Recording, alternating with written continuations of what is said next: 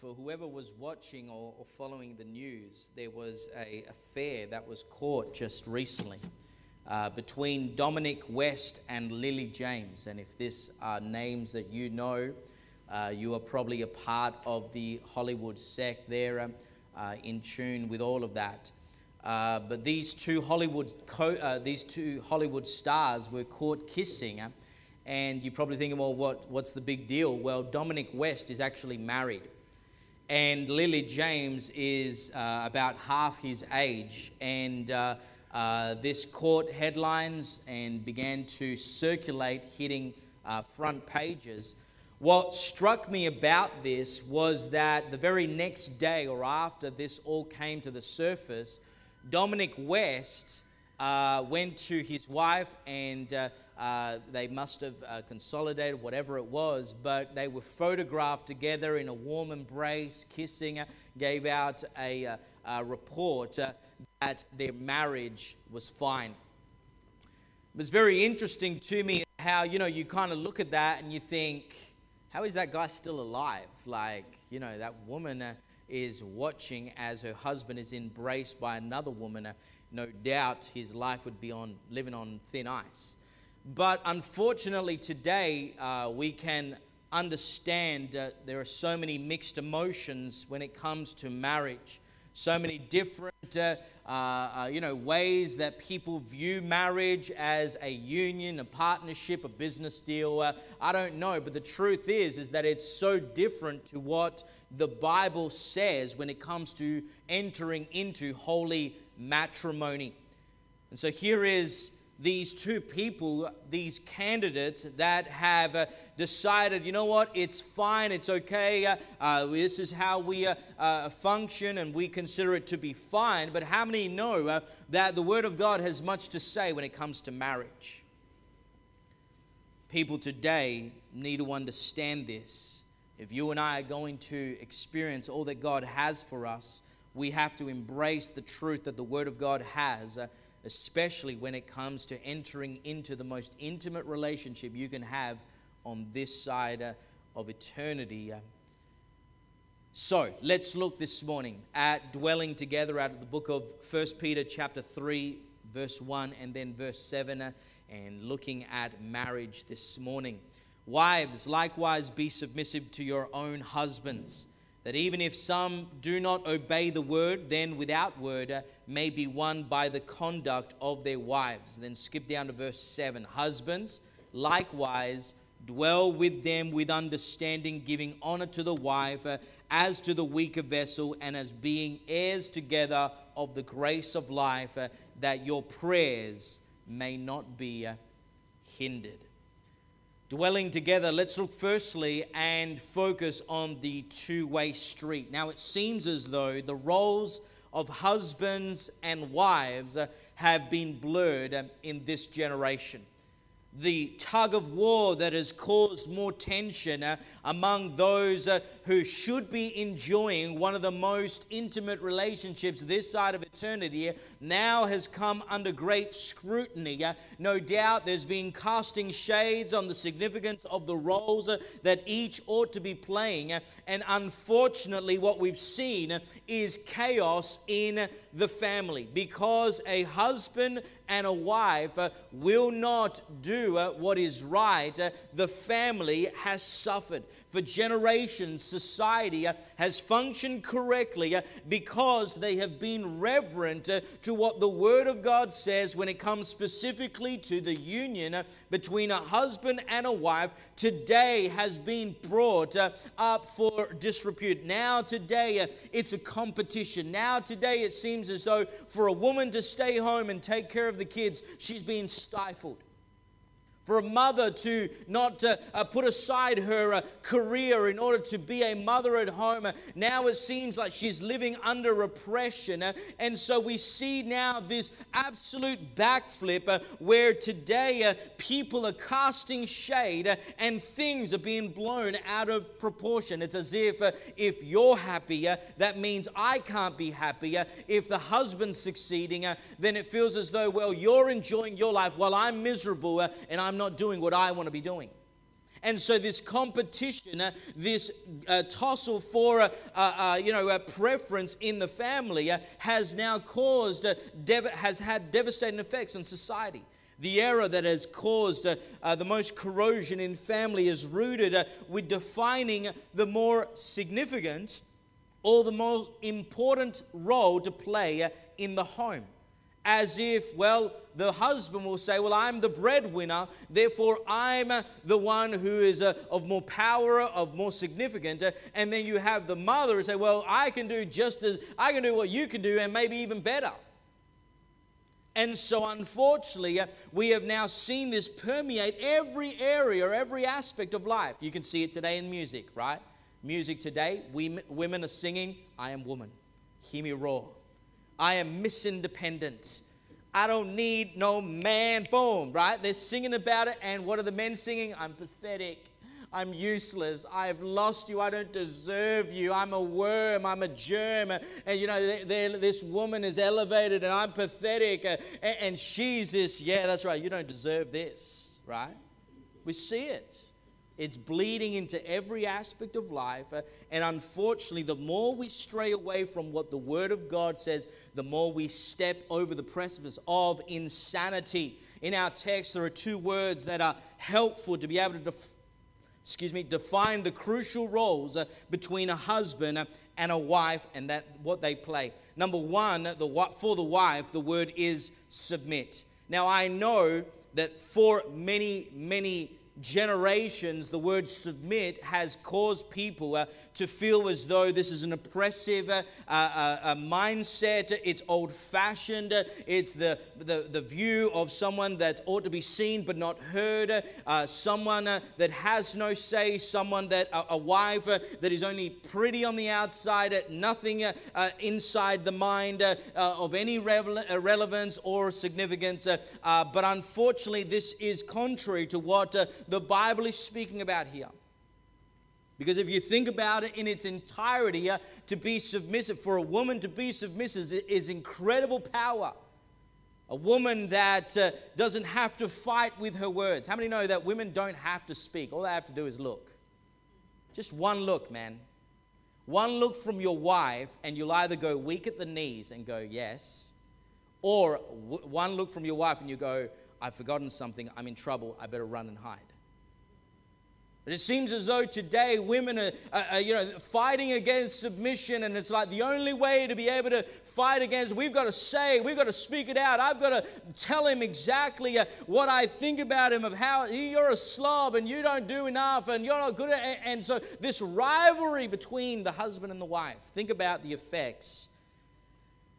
A very loud woman or a very loud wife. Consider Samson and Delilah. Now, there's a few principles that we take away from the story of Samson and Delilah. Number one, it's not good to keep secrets from your wife. Ooh, we're heating up. Number two is you better marry a godly woman, because otherwise she'll turn on you. She'll throw you under the bus. But number three is faced with the women for the wife.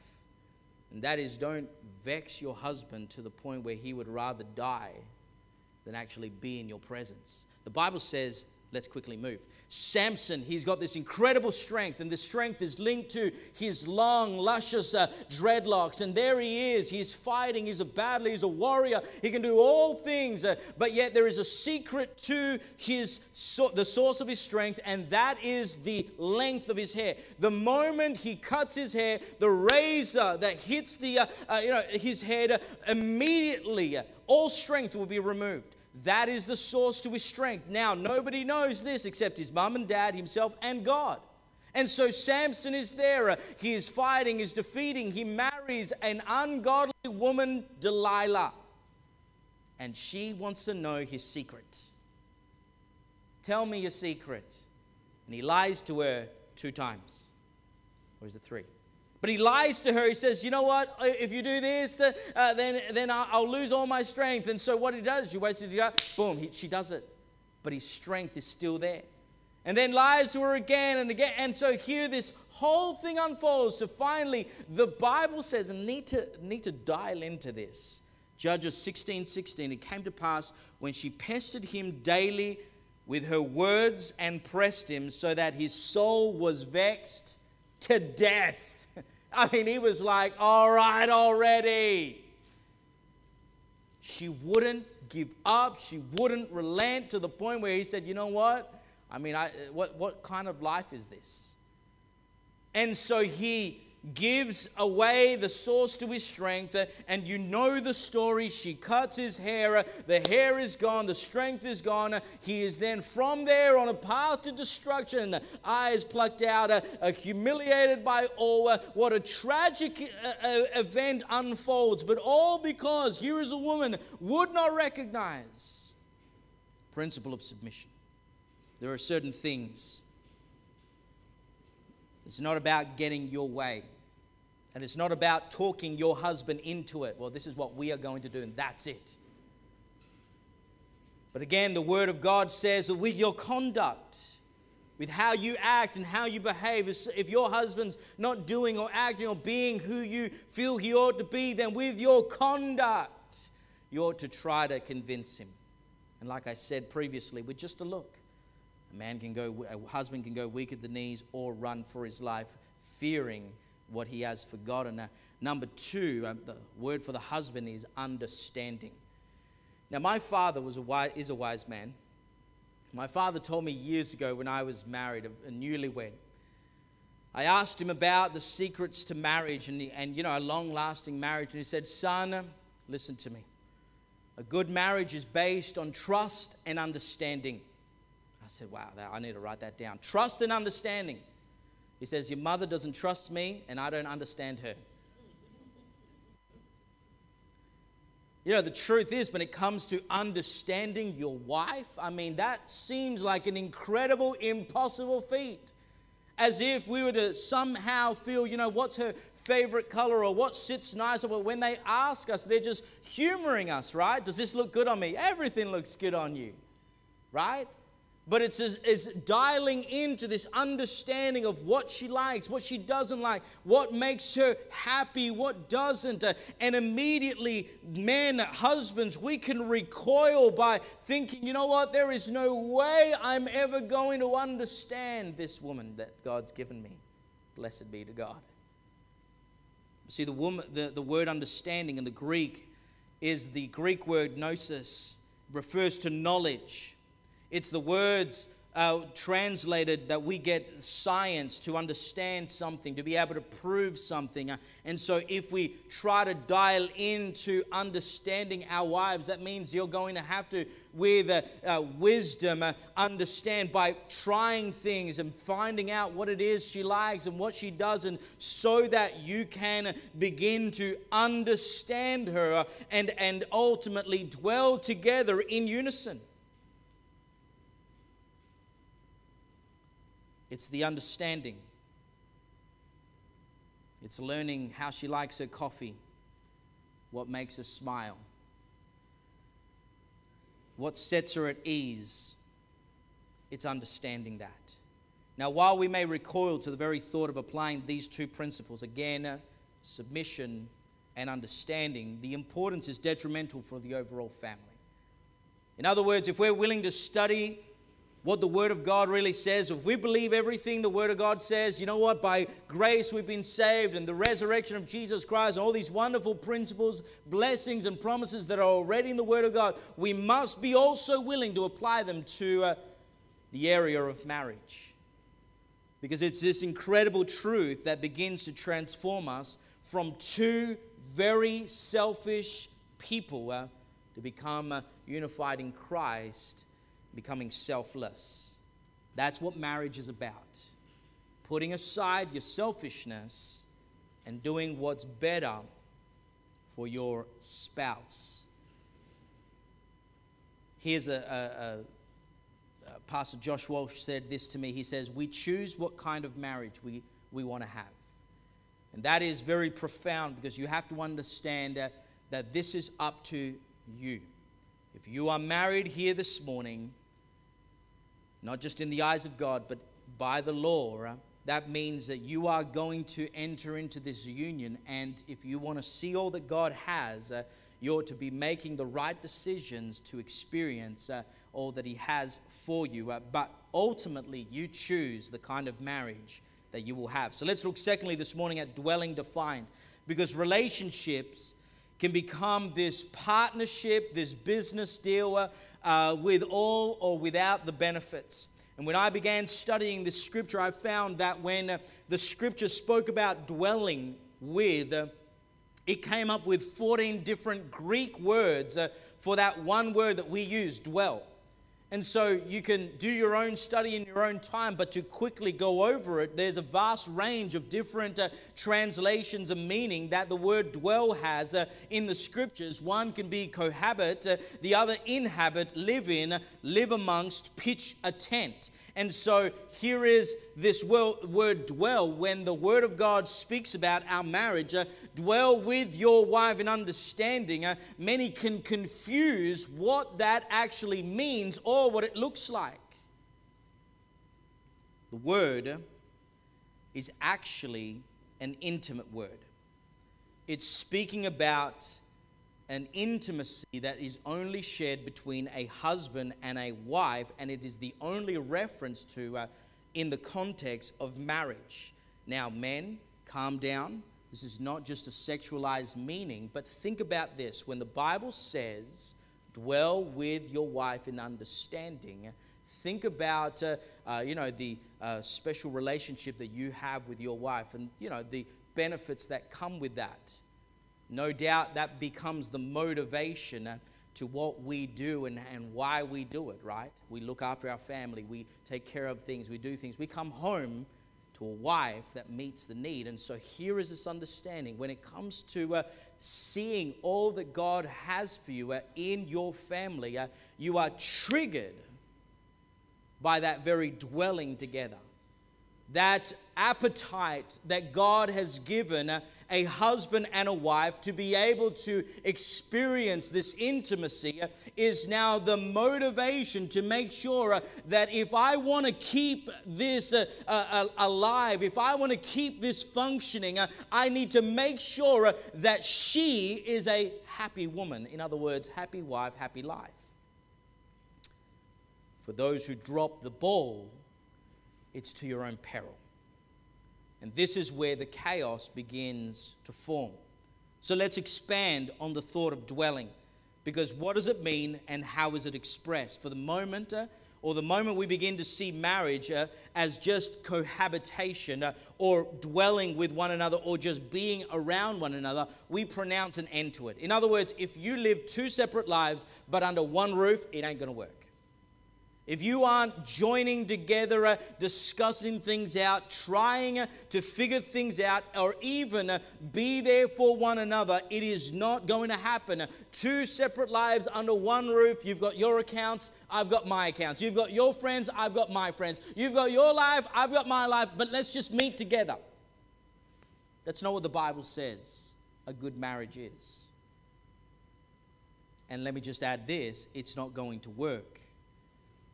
See, it's our ability to want to work things out, because a real marriage has to face the real problems of life, right? You can't run away.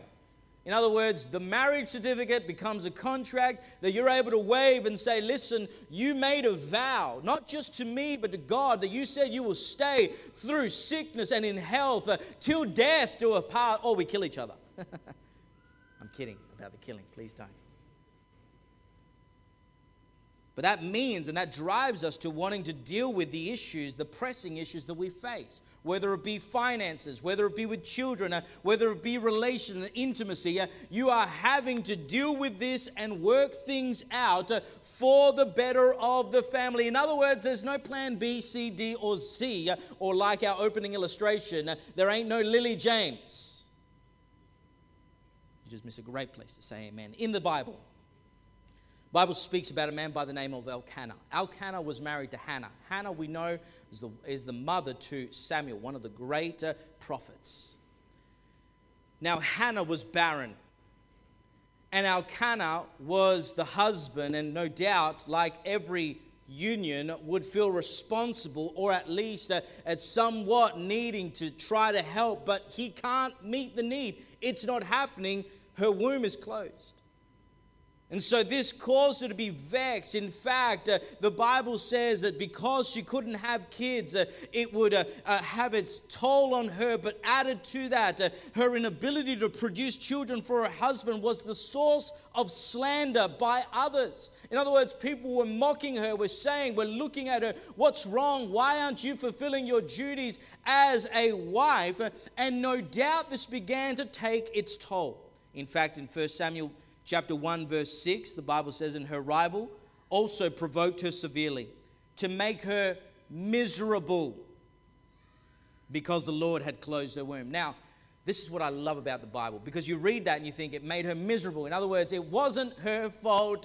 She is no doubt crying and, recoiling up into the fetal positions, just absolutely humiliated. But the actual word, the Hebrew word, can be translated to thunder or to roar. In other words, it made her scream. She was miserable. She was rah. She probably made everybody else miserable as well.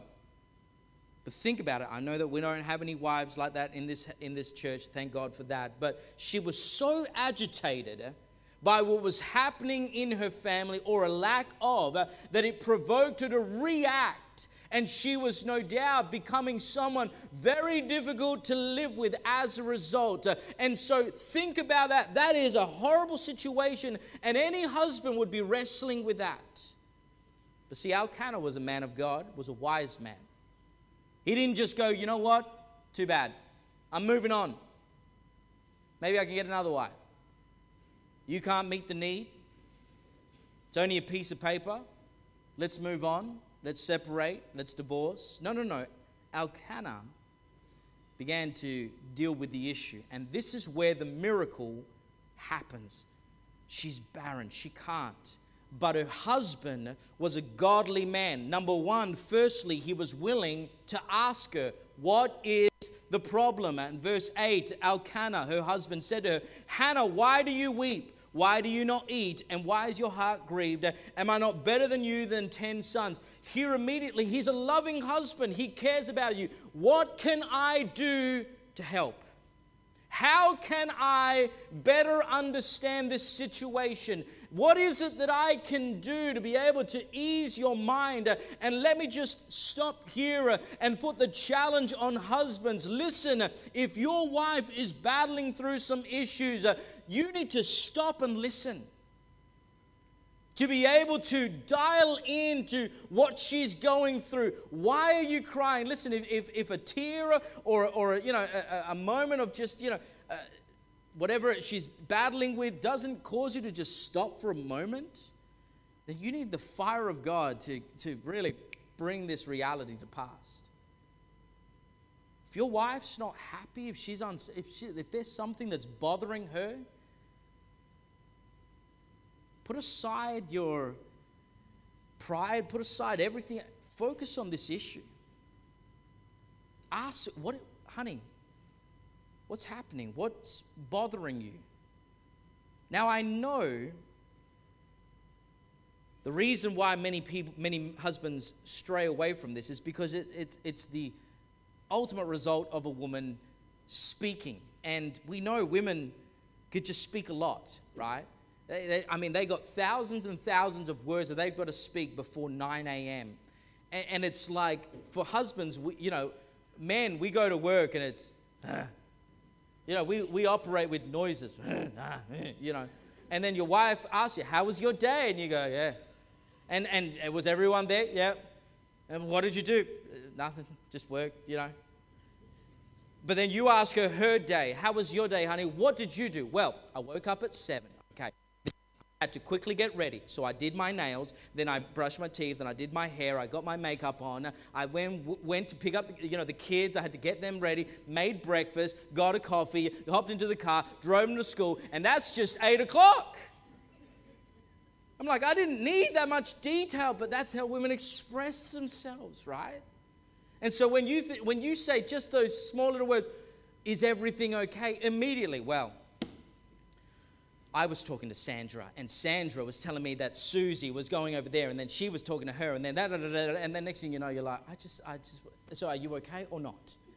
Simple answer. Yes or no? But see, it's tuning into that helps you to better understand her. Number two, so being willing to ask. Number two is being willing to listen. Because here is where the rubber meets the road. You have to ask her the question, but then while listening, don't try to fix it. In other words, this ain't broken plumbing, right? It ain't like a window's broken, she's telling you about it, and now you've got to call the glazier, he's got to order it, Listen, all she wants you to do is listen. She's going to download all this information, and you better remember it because she's going to quiz you later on. I told you about it, remember last week? We had a chat about it. I told you about Susie and the conversation they had. So you have to listen. Put aside what you think you need to do. Put aside, this ain't broken plumbing. She ain't broken. You don't need to fix her. Just listen. And through that, you'll be able to allow her to download what it is that she is wrestling with. Number three, and this is where the miracle transpires. With every husband, you need to dial into this. What did Elkanah do? Elkanah took his wife to church. Hallelujah. That's a good husband right there. We're living in a generation today where there are more women that are in churches than there are men. And that's a tragedy. Where are the men, the husbands, that are rising up, leading their families and say, you know what, we need to go to church. There are certain things that you can't fix. There are certain things you can't solve. That means you need to go to God and you need to bring your family with you. And here is Elkanah, the Bible says, takes her to Shiloh. That place is peace. And it is at Shiloh that she's able to then go to the priest, where she will lay down at the temple her burdens and make a vow to God, and a miracle happens as a result. 1 Samuel chapter 1 verse 9. So Hannah arose after they had finished eating and drinking in Shiloh. Now Eli the priest was sitting on the seat of the doorpost of the tabernacle of the Lord, and right there is where a miracle transpires. Best thing you can do, husbands. Say, as for me and my house, we're going to serve the Lord. Listen, next time your wife comes and, okay, I've got so many issues, sit down, grab a pen, write this down, because you're going to need to remember this. Right at the end of it, you just underline it all and go, let's go to church. Because you ain't going to be able to fix, you ain't going to be able to solve the problem. You need Jesus. Every marriage that is going to last until the return of our Lord Jesus Christ needs Jesus Christ at the center. That means that your relationship with God is the driving force to wanting this marriage to succeed.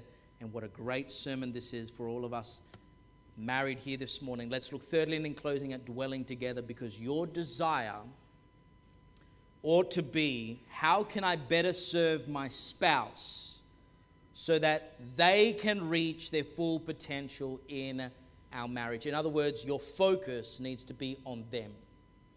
If you want to be able to dwell with each other in understanding to the very day when Jesus Christ comes back or we go to be with the Lord, listen to me, our plan or our mindset ought to be, I want to make sure that you are living your best life. That whatever it is, I'm not here to hinder. I'm not here to pull you down. I'm not here to make you feel as though you can't do this. Listen, every husband needs a wife with some pom-poms, cheerleading. Go out to work again, make that money.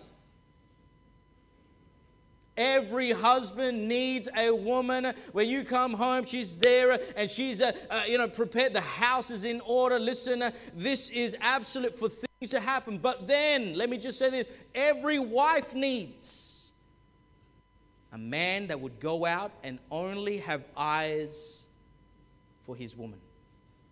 He's not out there looking, plan B, C, D. She's my future ex-wife. I've got children with her, and I've got children with her, and I've got this, communion I'm slowly building. Well, we laugh, but that's what's happening, church. And listen, it's all as a result of husbands that will not do what is right, to be able to think, no, I'm not going to do that because that will hurt my wife. That will upset her. I know what will happen, and I'm not going to do that. I've seen some marriages, and it really should be called a trap, not a marriage. They're bound together. You ain't leaving, because if you leave, I'm going to end everything. You think you're going to go, be and start your new life, and it's this trap, this hold that they both have on each other. That's not what marriage is about. That's not what a true marriage in the Word of God speaks about. This is not a trap. This is not a ball and chain. You're not to look at your wife as a ball and chain. That's horrible. She is a woman and he is a man that's going to be able to bring out the best in you. Think about Elkanah. He knew by taking her to church, directing her to God, would make a way for a child. And there we have a miracle that transpires. If you're looking or needing, or if you're in a spiritual stalemate right now in your marriage, I wonder, is there something you need to talk about? Is there something you need to forgive your spouse over? Because here lies the incredible supernatural promise. In verse 7, husbands likewise dwell with them with understanding, giving honor to the wife as the weaker vessel, and as being heirs together of the grace of life, that your prayers may not be hindered. In other words, the spiritual climate of your home is determined on your ability to want to make it happen and forgive one another. Remember, these are two selfish people trying to become selfless. But if you and I are God-fearing people, and I believe we are, we're Christians, this is our mindset. We need to deal with the issues. We need to deal with what's happening so that we don't hit a spiritual stalemate. And it's just a word of warning. If you don't resolve this now, I know that there is, kids and there's bills and there's all these things. One day, all the little birds are going to fly out of the nest. You're going to find yourself very financially stable with a lot of things that you could actually give yourself to, but you'll be trapped in a home with a person. You love each other, but you don't like each other. You're married, but you're not friends. And that's a horrible predicament to be in. It's in your best interest today, in the arena of marriage. God uses this to be able to bring forth incredible blessings. If you seek this out, the Bible says, Proverbs 18:22, he who finds a wife finds a good thing and obtains favor from the Lord. What an incredible promise it is. This is not a trap. This is not some way where God is going to ruin your life. In fact, what you're going to find is by highly esteeming your spouse, you are then going to be a recipient of an incredible blessing that flows.